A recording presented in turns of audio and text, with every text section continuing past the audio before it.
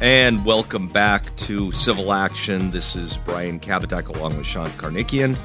We come at you, try to do it every single week, go over some important cases that affect plaintiffs in their practice, in their law practice, that come out of the California Court of Appeal, California Supreme Court, Ninth Circuit, occasionally the United States Supreme Court, where it's not a great place to be if you're a plaintiff's lawyer these days.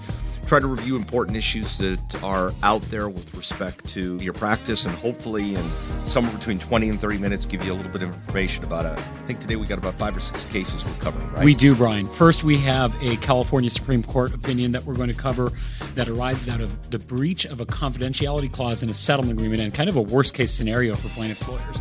So that'll be that's a cautionary tale. Yeah, and then we're going to talk about the J&J talc cases and also not a great case. A good result went terribly wrong on appeal, not necessarily anyone's fault, just a bad result for the plaintiff's bar in general. Then we're going to talk about a PI case and how to perfect your appeal. Or also not a great case for the bad case. Today's bad plaintiff's cases. Then we're going to talk about a rogue juror. This one wasn't that bad. Well, bad for the plaintiff in the trial court. That's true. But then the Court of Appeal came in and fixed it, so that's an interesting case. Then we're going to talk about an abuse case, and this one has a bad result too, someone that got abused and really doesn't have any recourse here given how the law comes down on this. And then lastly, we're going to talk about an insurance case and interpreting insurance contracts and inferring or giving meaning to words in a contract. That's what we got for today? That's what we got for today, okay. Just bad news all around. Not necessarily bad news, but good lessons. Plus, our listeners have to listen to us, so it's just all bad. Which reminds me, Sean, tell them how they can get a hold of us. You can find us online at kbklawyers.com or on social media at Kabatek LLP. We'd love to hear your feedback. We have been hearing some feedback, and we're listening. I heard, Brian, that people don't like you, but you know, it's okay. I think don't that's care just what they limited say to people in the office. Yeah, or the people in this our room. law firm. Yeah, or people in this room. Yeah. I like me. Okay. All right, let's start today first with the Monster Energy versus Bruce Schechter. This is a case that came down from the California Supreme Court, and what this really involves are all of those settlement agreements that every single one of us have signed at one time or another, where at the very end of the settlement agreement, we're not signing on as parties to the agreement usually, but we do sign that we approve as to form and content as the lawyer, okay? And in this case, what happened was the lawyers signed on that they approved as to form and content. There was a confidentiality clause, and the allegation is that the plaintiff lawyer afterwards breached the confidentiality clause. And I think it's important to note how specific this confidentiality clause was. It went out of its way, and it specifically mentioned that plaintiff and their counsel of record won't talk to or won't disclose the details of the settlement to, now I'll read off the list, entity, including but not limited to newspapers, magazines, television, flyers, documentaries, brochures, lawyers and settlements, which is a specific publication, and Verdict Search, which is another publication, billboards, radio, newsletter, internet. It was very specific. It was very specific. Comprehensive. And then the allegations are that the lawyers went out and talked to somebody and distributed information and said that there was, quote, substantial dollars for family in Monster Energy drink wrongful death suit. In reference to this case. Right. Even though this lawyer had handled other cases. And Monster Energy sues the lawyer, and the lawyer files an anti-SLAPP motion. Anti-SLAPP is designed to protect someone whose speech is being precluded or speech is being silenced or chilled, and that's what it's meant for. And the lawyer lost on the anti-SLAPP motion in the trial court, right, Brian? Yeah. The case made its way to the California Supreme Court on the following question. If you sign the agreement as to approving as to form and content, can you ever be sued? Can you ever be sued? So what the court really focused on here, the California Supreme Court focused on here, was the fact that the language in the agreement was very specific. Plaintiffs and their counsel agree to be bound by the confidentiality.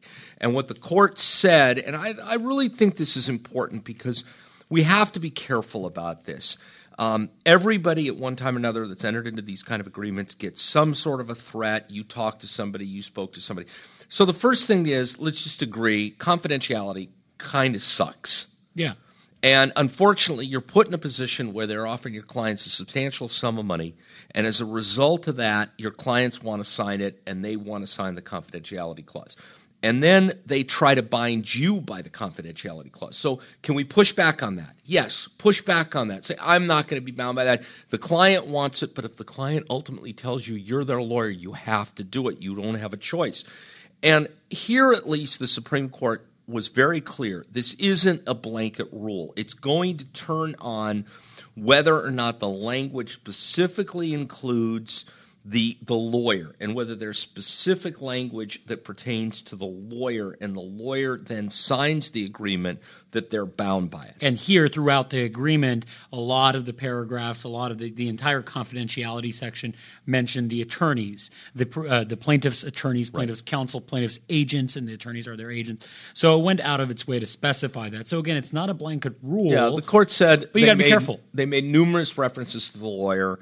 And, of course, you've got a defendant who's probably paid a lot of money. They're not happy, and they're looking to get even. And part of the money they paid, in their mind at least, it's consideration for keeping this under wraps and keeping it quiet. I find it really ironic that this is their big thing, this is their battle, and now there's a published Supreme Court opinion about Monster Energy drink paying substantial money to settle a wrongful death case. I guess that goes in the category of be careful of what you wish for, Sean, because they got – and all they got out of this was that they overcame an anti-SLAPP motion, and now I guess there would be a trial, or it would go back to the Superior Court to determine whether or not there's even any liability for this, and whether or not I guess what they also got out of it is a bigger picture, just a threat, an actual stick to use as opposed to a carrot when it comes to enforcing confidentiality. So, all right, cautionary tale. So, at the end of the day, not a great case for the plaintiff's bar. Nope. Something we have to be careful of. An important case for all of us to read. Relatively short opinion. Take a look at it, but you got the takeaway. The next case is absolutely less than happy. It's one of these talcum powder cases involving Johnson & Johnson. And before the show today, we were talking about this, and we were talking about what we wanted to say, because it's a comprehensive opinion about the facts and the trial and post-trial. Lengthy opinion. I think the original version of it is 66 pages, which is a lot. That made it's a lot to go through, but it's a worthwhile read. It's a well-written opinion. Sad outcome. Incredible result achieved by the trial counsel. In the trial court case. So let's go over that. They get a giant verdict against two entities. One is Johnson & Johnson, the big Johnson & Johnson company, and the other is a company, a wholly owned subsidiary called Johnson & Johnson Consumer Inc. And what was the verdict for? The verdict was for $68 million against Johnson & Johnson and $2 million against JJCI, the Johnson & Johnson Consumer Inc. And plus punitive damages. $340 million against Johnson & Johnson and $7 million against JJCI. So good result. Yeah, great result. And then what happened is the trial court took it all away, right? They did. So here's the part about JNOV. Here's what ultimately the California Court of Appeal held, is they said absolutely no liability as a matter of law for Johnson & Johnson, the parent company, the big company. Because what they said is that Johnson & Johnson was only manufacturing this product from, this is what I think they said. From the late 1800s. The late 1800s to 1967 is the date. 1967. Yeah. They started producing it, and then in 1967, this other company, strangely also called Johnson & Johnson, but this one is Johnson & Johnson Consumer Inc., comes along and starts manufacturing. So right here, let's just stop and talk about the absurdity of this, is that Johnson & Johnson, the parent corporation, they're saying has no liability because they shaved off this entity and they set up a wholly owned subsidiary. Right. They spun something off and they started using that one to manufacture this product, which by the time they started doing that, they knew, or at least were on notice of there being issues. Yeah, they focused on when they knew what they knew, what exactly it was that their knowledge was. And I recognize that this case isn't probably going to have much applicability to most people listening to us unless they're Intel cases, then they're intimately familiar with this decision. And I'm not sure that there's a whole lot here that applies to our sort of everyday practice of the law, other than what I just found about this decision absurd was focusing on this separate entity that was set up for consumer products by Johnson & Johnson in 1967, and then assuming that they're able to prove that to the jury that they knew as a matter of law that the product was dangerous and they kept selling it, what that means, what ultimately they're going to go with that. All of that's interesting, I guess. Yeah, I think the lesson here is for practical everyday, and correct me if I'm wrong, and now hindsight's 2020, we're being Monday morning quarterbacks, which is probably what we do best here, but maybe the way to have approached this was to look for alter ego liability against Johnson & Johnson for JJCI's actions. And look, and this is probably stuff that the trial counsel tried to do, and I'm sure they put a really valiant effort and put a ton of resources into this case, and we're probably talking about things that they already considered doing or they already did and weren't able to do. But hey, alter ego liability is one of the things. Just because you have a defendant that says, hey, we have nothing to do with this, even though we're the ones that have all the money, that are taking all the money from the subsidiary, the wholly owned subsidiary that they milk dry every month, that doesn't mean you can't go after the parent, and you should make an effort to find, either under CCP Section 187 or just regular alter ego liability, allege it in your complaint, do the discovery on it, and you can fight that. And we're not trying to Monday morning quarterback the lawyers who tried the case, the lawyers that dealt with the appeal. No, awesome result. I mean, it's just unfortunate what happened on appeal. The whole thing, and then ultimately to add insult to injury, they took away the punitive damages as a matter of law against Johnson & Johnson Consumer Products and granted the motion for new trial or sustained the grant of the new trial. So now they're going back for a new trial on anything but punitive, so just compensatory for the victim who is now dead. So congratulations, Johnson & Johnson. Best wishes from Sean and Brian on your future success. We hope you make it as a corporation. Let's talk about Hernandez versus First Student Inc. Let's start with the facts of this case, which are particularly appalling. It's the death of a young man. I think he was 13 years old at the time. He was on a bicycle, and he was hit by a school bus while he was in Glendale and died. So nothing funny about that. There was conflicting evidence about who was responsible, but there was also evidence that as soon as they stopped the bus driver, the police recognized that the bus driver looked to be impaired.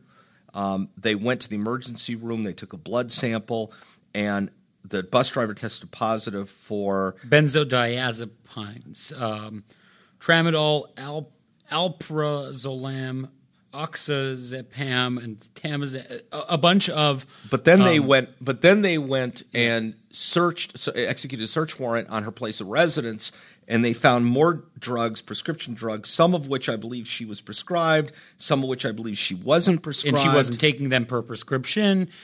She would drive in the morning at 8:30, then she'd go home and nap before returning around noon. And she had a history of sobriety issues, and ultimately the police concluded that she was impaired by her medications. No question there.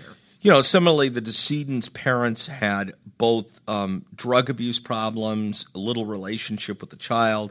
I mean, this is just a completely sad case, which resulted in a jury award of $250,000 in damages, which was adjusted downwards for comparative, and I think the comparative was found to be fairly high. But if that isn't bad enough, what you then get into is the appellate court, who I think published this entire decision because the failure of the lawyers to adequately make a record. Yeah, and it's a lengthy decision, 28 pages.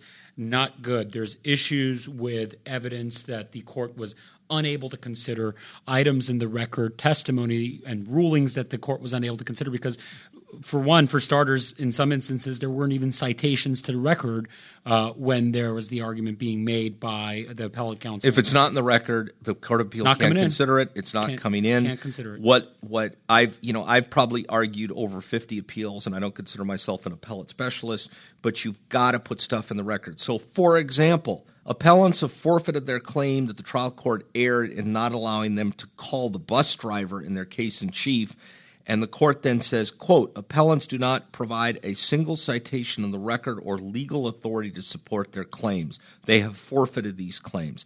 Next, appellants have forfeited their claim that trial court erred in allowing hearsay news reports. There's nothing in the record. Appellants have forfeited their claim the trial court erred in not compelling the defense to produce a certain witness. Nothing in the record. Appellates have waived and forfeited their claim that the trial court erred in allowing the defense to play videotape excerpts. The trial court did not abuse its discretion in permitting evidence of drug use. Everything like this, one right after another. It's just a on lack every of record. argument raised. And look, some of these might be viable arguments. It would have been great to see this shake out and be argued properly. And the court's not saying, the appellate court is not saying this evidence doesn't exist. They're just saying there is not a single citation to the record or legal authority to support these claims. And a lot of these, look, they're familiar arguments, certain things being excluded that should have come in. We're familiar with these issues, and it's unfortunate because some of these could have really made their appellate record, and they could have successfully had the decision on the motion for a new trial reconsidered. So this is, again, a cautionary tale for when you're doing this. When you're doing an appeal, you need a good appellate record, and you need citations to that record, just for starters. Yeah, and I really think that's what the takeaway from this. I think the rest of the opinion isn't that significant. It's obviously very sad facts. But if you're going to be involved in an appeal, either get really experienced appellate counsel to help you, or if you're doing it yourself, know what you're doing with respect to the record, because that, I think, is the ultimate cautionary tale of this particular case. Again, another unfortunate result for plaintiffs here. No kidding. All right, next unfortunate result. No, this one actually isn't an unfortunate result. What's the next one you got on our So list? this is the rogue juror case. This is Ruben Nodal versus Cal West Rain. Cal West Rain is a sprinkler company. Someone that's working on site at a vineyard gets injured because Cal West designed and installed some irrigation system where one of the caps at the end of some line was over-tightened. And when the water was shut back on, or turned back on, the cap blew off, and this bushing, this 2-inch plastic bushing, hit this guy in the head, hit the plaintiff in the head. He was severely injured. This is a beautifully written opinion, by the way. It's short, like you. It is. Thanks. And you. We're not on live TV, so no one can see how tall we are. I'm very tall. So He's and not. then just FYI. But it's not only is it a short opinion, it cuts right to the chase, but it's so well written, I just have to read the first couple lines. Is that all right? Oh, yeah. This is how it starts out. There's no other introduction. This is how it starts. It's nice. A rogue juror is someone who, in mischievous way, wanders apart from fellow jurors, does not follow the court's instructions, and violates the juror's oath. This undermines the integrity of trial by an impartial juror. Such a juror may not vote or influence other jurors based upon asserted expertise on a matter not in evidence at trial. This is juror misconduct, which raises a presumption of prejudice. Here it is not rebutted, and we reverse. And that's exactly what happened here. This juror apparently got up there when they're in deliberations, went to the other jurors and said, I know this type of system. I've been a pipe fitter for 35 years. I've set one of these up before, and that's not true. This isn't how it would work. On the first day of deliberations, gets in there and starts lecturing them, starts telling them. And then one way that you address juror misconduct with the court is through juror affidavits. Yes. Which they produced. And then they made it very clear that the juror was going beyond just deliberating the evidence, but was also bringing his own evidence in, extraneous evidence, standard of care, his own theories, and was educating the jurors on what his opinion was. And the court says it's well settled that a juror shall not discuss an opinion explicitly based on speculation or information obtained outside the sources. This is sort of your example of a nightmare juror. I once had a case where a juror refused to deliberate, and because he told the other jurors he didn't want to go back to work. So the deliberations went on for days until the judge finally declared a mistrial. And unfortunately, other jurors should be bringing this to the attention of the court, and they don't. This thing went to verdict. It was an adverse verdict. They brought up a motion after the trial to try to get it set aside. The judge denied it, but fortunately the Court of Appeal reversed. So great case when it comes to understanding what juror misconduct is. But, judges also sit through a 5-week trial, which is how long I think this trial was. Mm-hmm. And they're kind of reluctant to do anything. They want to keep it. Yeah, it's a high standard. Having recently had to oppose a JNOV in a new trial motion where there was allegations of juror misconduct, it's a very high threshold. This meets it. A crazy rogue juror like this, that meets it. But typically, it's a high threshold. You have to create this presumption, and then it could be rebutted. And, short of something like this, it's going to be hard to meet it. But if you ever have that situation, this is a good case to look at. Nodal versus Cal West from the Second Appellate Division. All right, next case. Next case is Jane Doe versus Department of Children and Family Services. This is a sad case, sad results, sad facts. This individual who was in the foster care system through the Los Angeles County Department of Children and Family Services had been placed with a foster parent whose adult son, a 27-year-old adult son, was having a sexual relationship with a 17-year-old These are foster sad child. facts, top to bottom. Apparently, the girl at the time of the event was 17. She had spent almost her entire life in foster care. She gets put with a foster care family, and the 27-year-old starts a romantic relationship with her. She becomes pregnant with this child. Which is called statutory rape, and it's against the law. And then to make it worse, 22-year-old son then just rapes the 17-year-old girl. Rapes her not just when the foster mother was away. Rapes her. Yeah. Right. And sad. As soon as the Department of Children and Family Services find out about this, they remove the girl from the home. The facts are so sad. And then there's a lawsuit against both the department as well as a private foster care agency for negligence or for failure to perform. The private entity, this private agency, something called Children's Institute, and the governmental entity, the DCSF, yeah. And what are those? What are those distinctions? So I think the claims against the government entity are a lot tougher to bring because they have discretion in how they act. So you would have to show that they knew, and their failure to do something is just so unreasonable and it wasn't within their discretion. It's kind of like how you have an abuse of discretion standard when you're reviewing a judge's conduct. Right, but it's also a mandatory duty that was focused on here. It was the mandatory duty to report. It was the mandatory duty to do something about it if they knew. So there was a mandatory duty with respect to the DCSF, but the question becomes, what did they know? And that was unfortunately resolved against them because the court said that there was no evidence that they actually knew. In fact, if anything, the plaintiff in the case actively concealed it.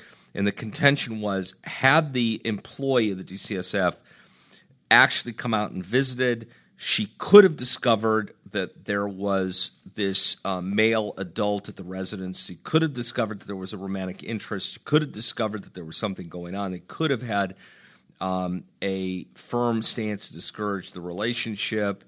And all of those things could have happened. Right. And the distinction here is not that they would have. If it was they would have known it, then it would be a different case. But they could have known if they looked into it a little bit more. Not they would have necessarily known. But let's turn our attention back to Children's Institute, the private entity, and the standard there negligence was simply negligence. Negligence. And what do we need for negligence? Duty, breach, causation, and damages. Right. So there was clearly damages here, but that isn't the issue. The problem was, once ago, there was insufficient evidence to establish that they actually knew anything. And this is what happens when you have these third-party criminal conduct cases. You have to have something more than just the mere fact that it occurred. Right. And over here, it was the duty element that they couldn't meet. The Children's Institute, the private entity here that was contracted out, had no way or didn't know of the brothers, the kind of foster brothers that were doing this abuse upon the Jane Doe here. And because they didn't know about that, they had no duty to protect against them. Well, there's no duty to protect against unknown harms. Yeah, and not to unfortunately beat a dead horse on a very sad case, there was absolutely no evidence in the record from which the jury could confer that either of these entities, either the public entity or the private entity, had any knowledge, had any information, had any evidence whatsoever. So I can see the frustration in this case. It's an absolute horrible fact pattern. It's terrible. I feel terrible for the girl because she obviously, now a young woman, has gone through hell in her life, and this doesn't help it. And then to make it even matters worse, the trial court awarded attorney's fees because of a request for admission. And while I'm happy anytime there's a finding about a request for admission that's denied and that later becomes proven at trial, and that helps us in the published portion of this case on that issue, there's good law on that. But I feel terrible because she was awarded attorney fees. There was a huge cost bill, and there's nothing. It's a sad outcome. It's not necessarily bad lawyering or anything like that. It's just a sad outcome. The only value, or the value I see in this case, is it's a good primer on these types of claims. I personally wasn't intimately familiar with all the body of law around these types of claims, but after reading this, I'm a lot more confident, and I kind of have a starting point at least. It's a good primer on that. So let's finish today on sort of an up note, which is this insurance case called Universal Cable Productions versus Atlantic Specialty Insurance Company. And the facts are very interesting. The issue's very interesting. Anyone who's ever bought an insurance policy has probably seen somewhere in their insurance policy that there is an act of war exclusion that says the policy doesn't cover an act of war. And I've done insurance cases for the better part of 30 years, and I've never had a case like this. But this case actually deals with that exclusion head on. Right. And we do a lot of insurance cases, and when we come across the war exclusion part of every policy, we just kind of skip over because it's like, okay, well, totally inapplicable, right? It's not going to happen here. There's also like the nuclear explosion. Well, let's hope we're never dealing with a case that actually deals with that. But in this case, what happened is this was some kind of a news agency called Universal Cable Productions, and I guess they were producing a television show that was at the time being filmed or taped in Israel. And this was back in 2014 when the body of 3 missing Israeli teenagers, were kidnapped by Hamas and were allegedly murdered. And then there was retribution potentially by the Israelis or by the Israeli civilians. And then I think Hamas fired rockets from Gaza into Israel. So Universal said, we're leaving. Well, the State Department then issues a warning and says you shouldn't travel because we're concerned about the safety and security. And then Universal leaves and makes an insurance claim under their policy saying they had to leave, they had to wrap this production because of that. And the carrier in this case denied coverage based upon the act of war exclusion, which turns out to actually be 3 separate exclusions. And the court looked at this and considered the exclusions and determined that the first 2 exclusions, which are what the district court based its ruling throwing the case out and saying there's no coverage, saying that there was an act of war, that's what they based it on, was these first 2 exclusions. And the Ninth Circuit looked at this and reversed on both of those and remanded for reconsideration on the third ground, which we'll talk about shortly. Okay, so the 3 exclusions in this war umbrella are: 1 is war, including undeclared or civil war. What is it good for? Right. Absolutely nothing. That's right. That's right. Very clever.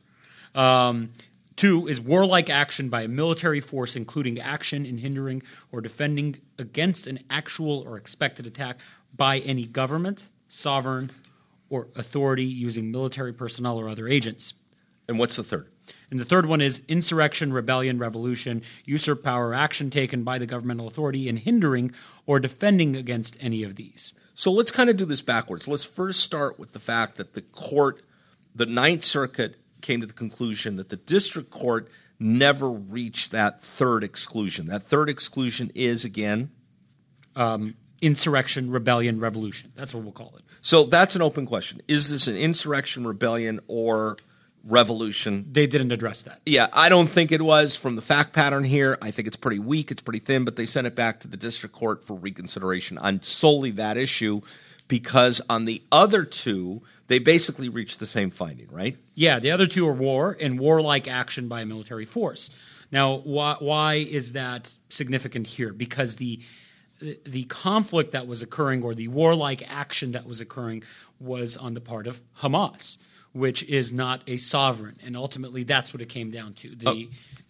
The Ninth Circuit said that you have to be a sovereign in order to qualify for the actions of that entity or organization to qualify as war or warlike action. So here's where we come to the part of the discussion of the case that I think is relevant, which is beyond just insurance, and the chance of any of us actually confronting the war exclusion in our practice are pretty thin, hopefully. Yeah. The issue here was, what do you look at to determine the usage of language in an insurance policy? And beyond insurance policy, the Ninth Circuit looked at California Civil Code Section 1644, which says that under normal circumstances, terms in contracts, including insurance policies, are understood in their ordinary and popular sense rather than according to strict legal meaning. However, there is an exception to that, and that's if there is a special meaning given to them by usage. So industry custom and practice, for example, right? So you look at the customary definition of it, not necessarily the plain meaning. Right. So and here in the insurance world, they said, well, there is a custom and practice in how you look at this specific type of language. And here, this example here is war is defined as, they cite to, I think, some sort of treatise on insurance, and they say in the insurance world, war is defined as the employment of force between governments or entities essentially like governments, at least de facto. Right. So the normal, ordinary understanding of war might be much broader than the insurance industry understanding. And the insurance industry understanding of war is actually, as you said, hostility between states or state-like entities. And that means some kind of a sovereign that's engaged in a warlike action against another sovereign. And then the Ninth Circuit makes the following determination that Hamas is neither a de jure nor de facto sovereign. So I'm sure the nice people at Hamas are very upset about that specific claim. Yeah, the Ninth Circuit didn't earn a new fan when they came down with this new ruling, but in I fact, think that's the right said, outcome. I mean, right. if anyone cares what our opinion is, that's probably an accurate outcome. Right. I'm not willing to recognize Hamas as a sovereign, Good. and apparently neither is the United States, the EU, Canada, Australia, and multiple other countries, probably including the countries you came from, Sean. That's true. I was actually born here, though. Sure. So that kind of wraps it up for today. We thought that last case was interesting, but the application of how to interpret a contract is important. It's always remember that's the important element from this, because when you're dealing with insurance contracts, you're going to have a lot of sometimes ambiguities, fights over the meaning of words. This is a good case, Universal Cable Production, to read to give you a primer on options for how to interpret in the law governing that. Hey, thanks everybody for tuning in today and listening. We appreciate it. We hope that this was of some interest to you, and we hope that you got something out of this valuable. We always do. And obviously what's important to us is your feedback. We'd like to know what you'd like to hear about. We don't just talk about cases. We've got some episodes coming up in the future about other topics. But Sean, tell them how they can get a hold of us. You can find us at kbklawyers.com or on all social media platforms at Cabotech LLP. If you have any ideas for things you'd like for us to cover, or if you have any complaints about Brian and his jokes and his analysis, we'd love to hear that too. Not really. No, we'd like to hear Not really. that. No one wants to hear that except you, Sean. Yeah, well, we got to do some quality control here and hear what people really think about it. Right, and if there's anything you'd like us to cover in the future, or importantly, if there's anything we can help you with in your cases, you want to bounce ideas off us, feel free to reach out to us. Thank you, and hope you tune in next time.